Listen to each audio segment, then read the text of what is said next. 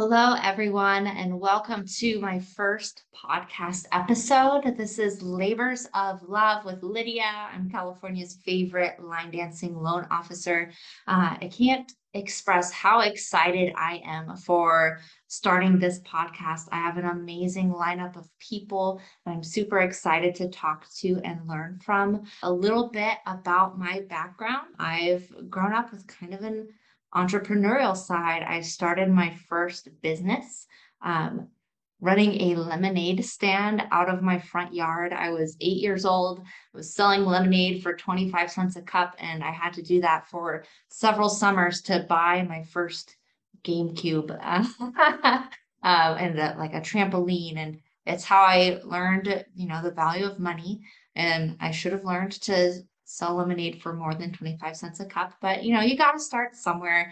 I expanded that lemonade business. I started selling at parks, making signs, hiring my sister and working with my cousins to maximize profits and increase sales. From there, I did a house painting business with College Works Painting while I was in college.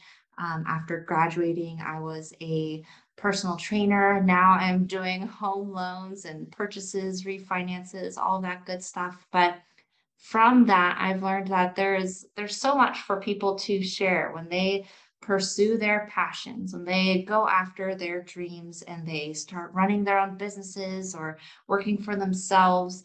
There's so much to learn from. There's all sorts of fear that people have to overcome and all sorts of stories like where they came from to get to where they are now. So I'm going to be talking to not only people in real estate, not only real estate agents, but small business owners, entrepreneurs, investors, other loan officers, appraisers, plenty of great, amazing people because I think everyone that I speak to has something that we can learn from them, something that they can share. And a lot of people have an interesting past, and you would have no idea that it was so tough for them to get to where they are now. It's things that seem natural to them. They're naturally talented at networking, or they naturally acquired this amazing thing. It actually took a whole lot of work and effort to build that we can all relate to.